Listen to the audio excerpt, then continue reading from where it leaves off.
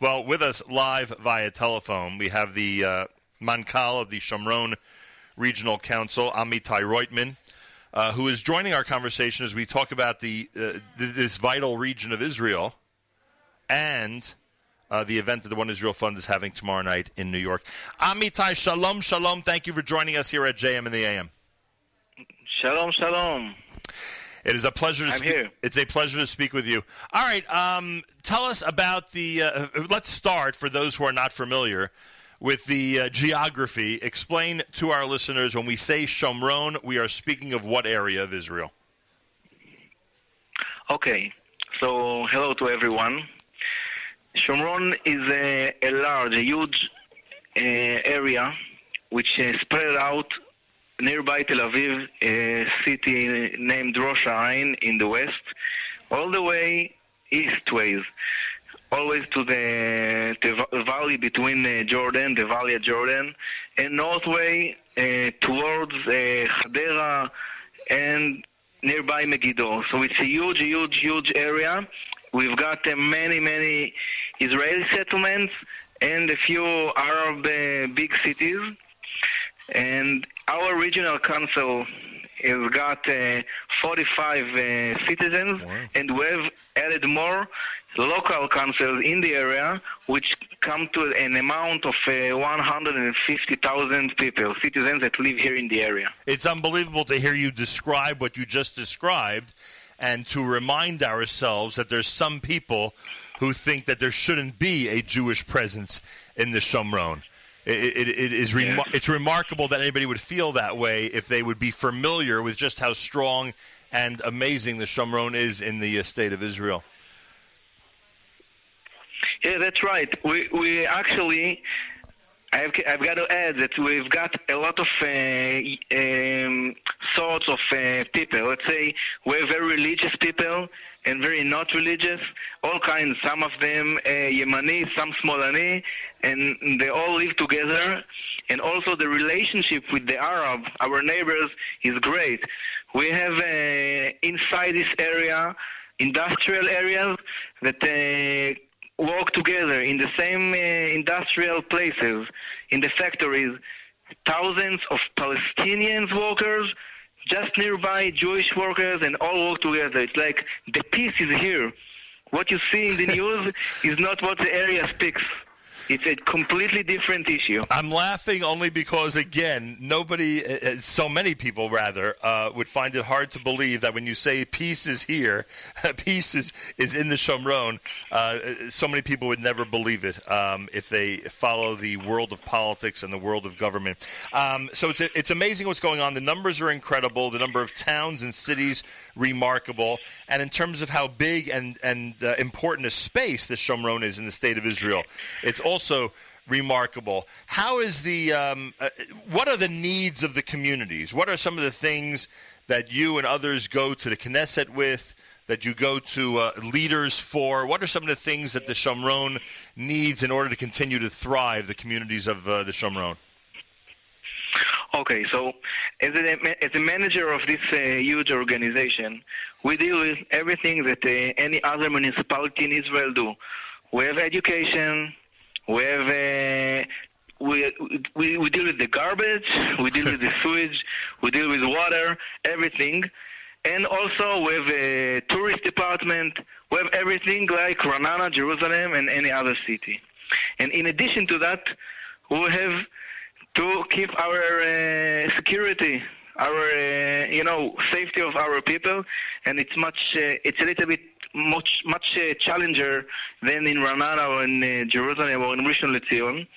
And when we deal with that, we need to fight in the Knesset, let's say, to handle it, to get some more budget in order to handle it, because we need to defend our settlements, which means we need to build fences and electronic equipment that will save our people. And not always the government helps with that. So this is what we're dealing now is, in addition to all what I said, building schools, building kindergartens, and all this stuff. We have to build our defensive equipment, which the government not always help us to do. The challenges are immense. It's just amazing. And I'll tell you, what is there a statistic that you could tell us? Is there a number you can give us that would demonstrate how quickly the Jewish communities of the Shomron are growing? Is there any statistic that you could tell us just how fast they're growing? I can help you with that. I'd love to do it. About 10 years ago, in our regional council, we had, let's say, 20,000 citizens. Right.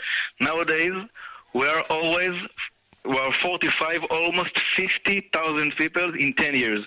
It means that we more than doubled ourselves in about 10 years. It's amazing. So this causes, it's an effect. Now we in the last 3 years built schools more than Petah Tikva built in their city. We have 160 kindergartens.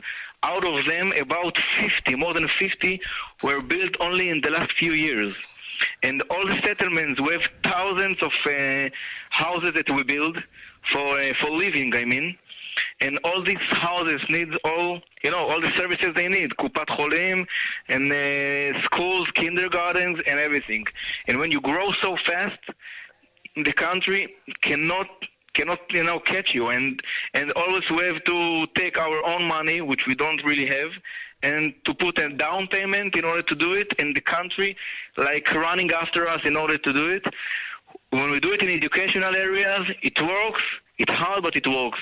When we're talking about defensive electronic equipment, cameras and fences and smart fences, they don't help us, and this is where the One Israel Fund gets in, and they give us the match. And without them, I'm telling you, we couldn't do it. Rabbi David Marcus is here, of course, Director General, One Israel Fund here in Israel. Before you comment about what Amitai just said, the point that he's making, that we, people in the United States and other areas of the diaspora, just never, ever, it never resonates with us for obvious reasons because we're being brainwashed the other way, is that this is really the secret to peace, that with the existence that the Jews of the Shomron and their neighbors are having in the Shomron portion of Israel is the best quote-unquote solution to the peace that everyone seems to be seeking and looking for. And I think that point has to be emphasized. Look, peace is a dangerous word to use. I'd like to use the word coexistence. The fact is that day in and day out, we coexist. We live side by side, and we make it work. Right. We make it work because we have to. That means that we need to protect ourselves. We need to be very vigilant and very, very careful. But it also means that we provide the opportunity for growth for everybody. And that's what we're really all about. If I'm building a medical center, that medical center is going to be open for mankind. It's not my primary objective, but obviously it's going to treat all people. It's going to have an impact on everybody in the area. If the Shomron is working on infrastructure of roads, if it's bringing in new power plants, who's that helping? It's helping everybody. It's changing lives. Who is employing these people? Let's face it. Yep.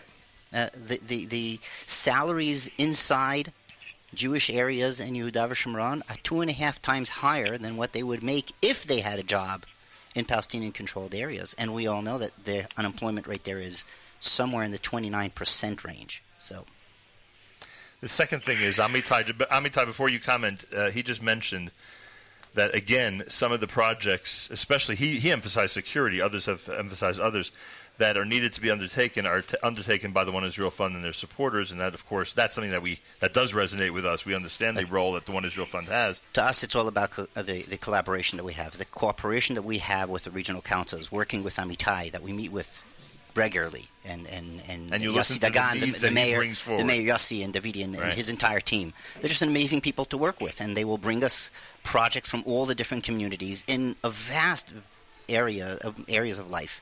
Everything from a playground to security cameras and everything that's in between. A tremendous amount of projects, and we work together on thinking of how we could fund these things. No one's expecting the American donor to pay for everything. It's the partnership. It's bringing the government to the table, bringing the army to the table, bringing all these different resources together, thinking strategically together, and then having our supporters join hands and make things happen. Amitai, anything you'd like to add before we let you go? Yes.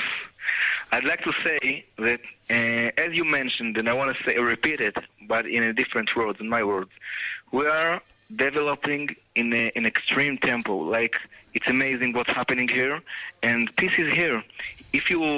When people come from America and for the first time to Shomron, they say it's unbelievable. It's a completely different story than what we see in the CNN or whatever other channel, and they say, wow, we should bring more people here.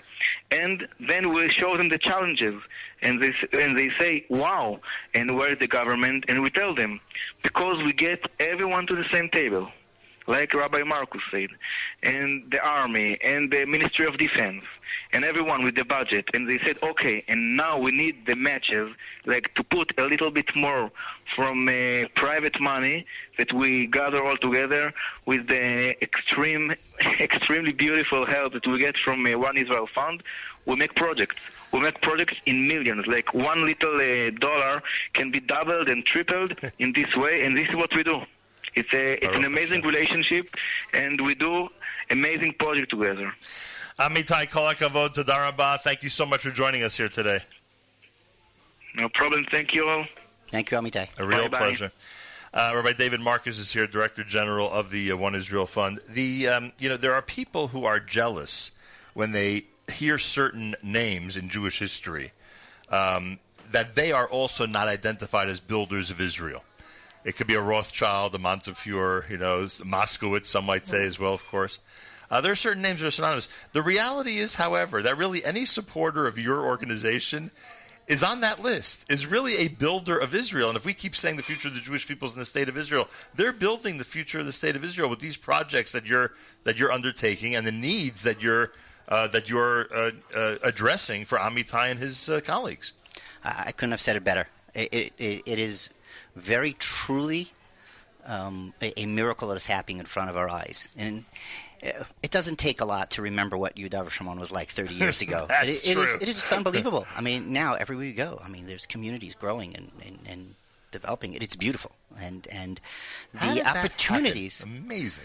Well, this is part of the mere fact that that demographic demon that was out there. They were saying, "Oh, the Arabs are going to overthrow." Right. Okay, that was the big discussion then. Look at the reality of things. For every Arab child born between the Jordan River and the sea, there are 3 Jewish children being born. Okay, Yehuda Shomron today is boasting a birth rate that is almost double the rest of the country. Right. It is unbelievable. I mean, you see the hand of God in its workings right in front of our eyes. So when people participate in projects, and people could pick any field of interest. You like disabled children. There is disabled children projects. You like just bringing playgrounds.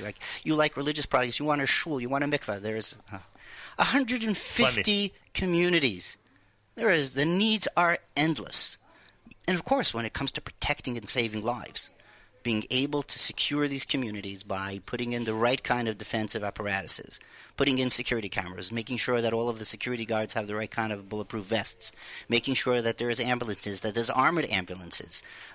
Amazing project that Mark initiated last year was to make sure that every ambulance in every yeshuv has 2 vests, so medics, when they go out to the field, just slip a vest on that is specially designed with medical apparatuses inside of it, so they could operate under fire. And it's true life-saving, straight and forward. I mean, people participate and save lives, And for us to undertake the really big strategic projects, now we're doing now a project that is dwarfing everything that we've ever done, to raise a medical center that is essentially, it's an outpatient hospital. We're talking about a $30 million project. This is a huge undertaking. With a lot of partners, and we're really working very hard in advancing this. It's going to transform an entire region. It's very exciting times for us. We're really getting to do amazing things. I remember when we were at the groundbreaking ceremony to announce the establishment of whatever it was for the Binyamin Regional Medical Center, the statistics in terms of how long patients need to travel to get treatment, how long a woman must go to deliver a baby. It's just it's horrific. It really is horrific. It's scary and horrific, and every single day we pray for miracles. And, every day that passes by was like, okay, we need to finish building this. We need to do it because there's lives that need to be saved. It's just not only about life saving. It's about giving people a simple comfort of life. A mother gets up in the middle of the night, her kid has fever. She doesn't want to start traveling for an hour on dangerous roads to be able to get to an emergency room in a big hospital, wait 2 hours to have any attention. You need to have something local that is accessible. We didn't realize how great a need it was until we were there. We did not realize it, and now it can't be built fast enough. But it takes time to build and funds. It takes a lot of effort. A lot of time, and Israeli bureaucracy will be what it is. Right. It's going to be a big challenge. Especially in that area of the country. Yes, of course.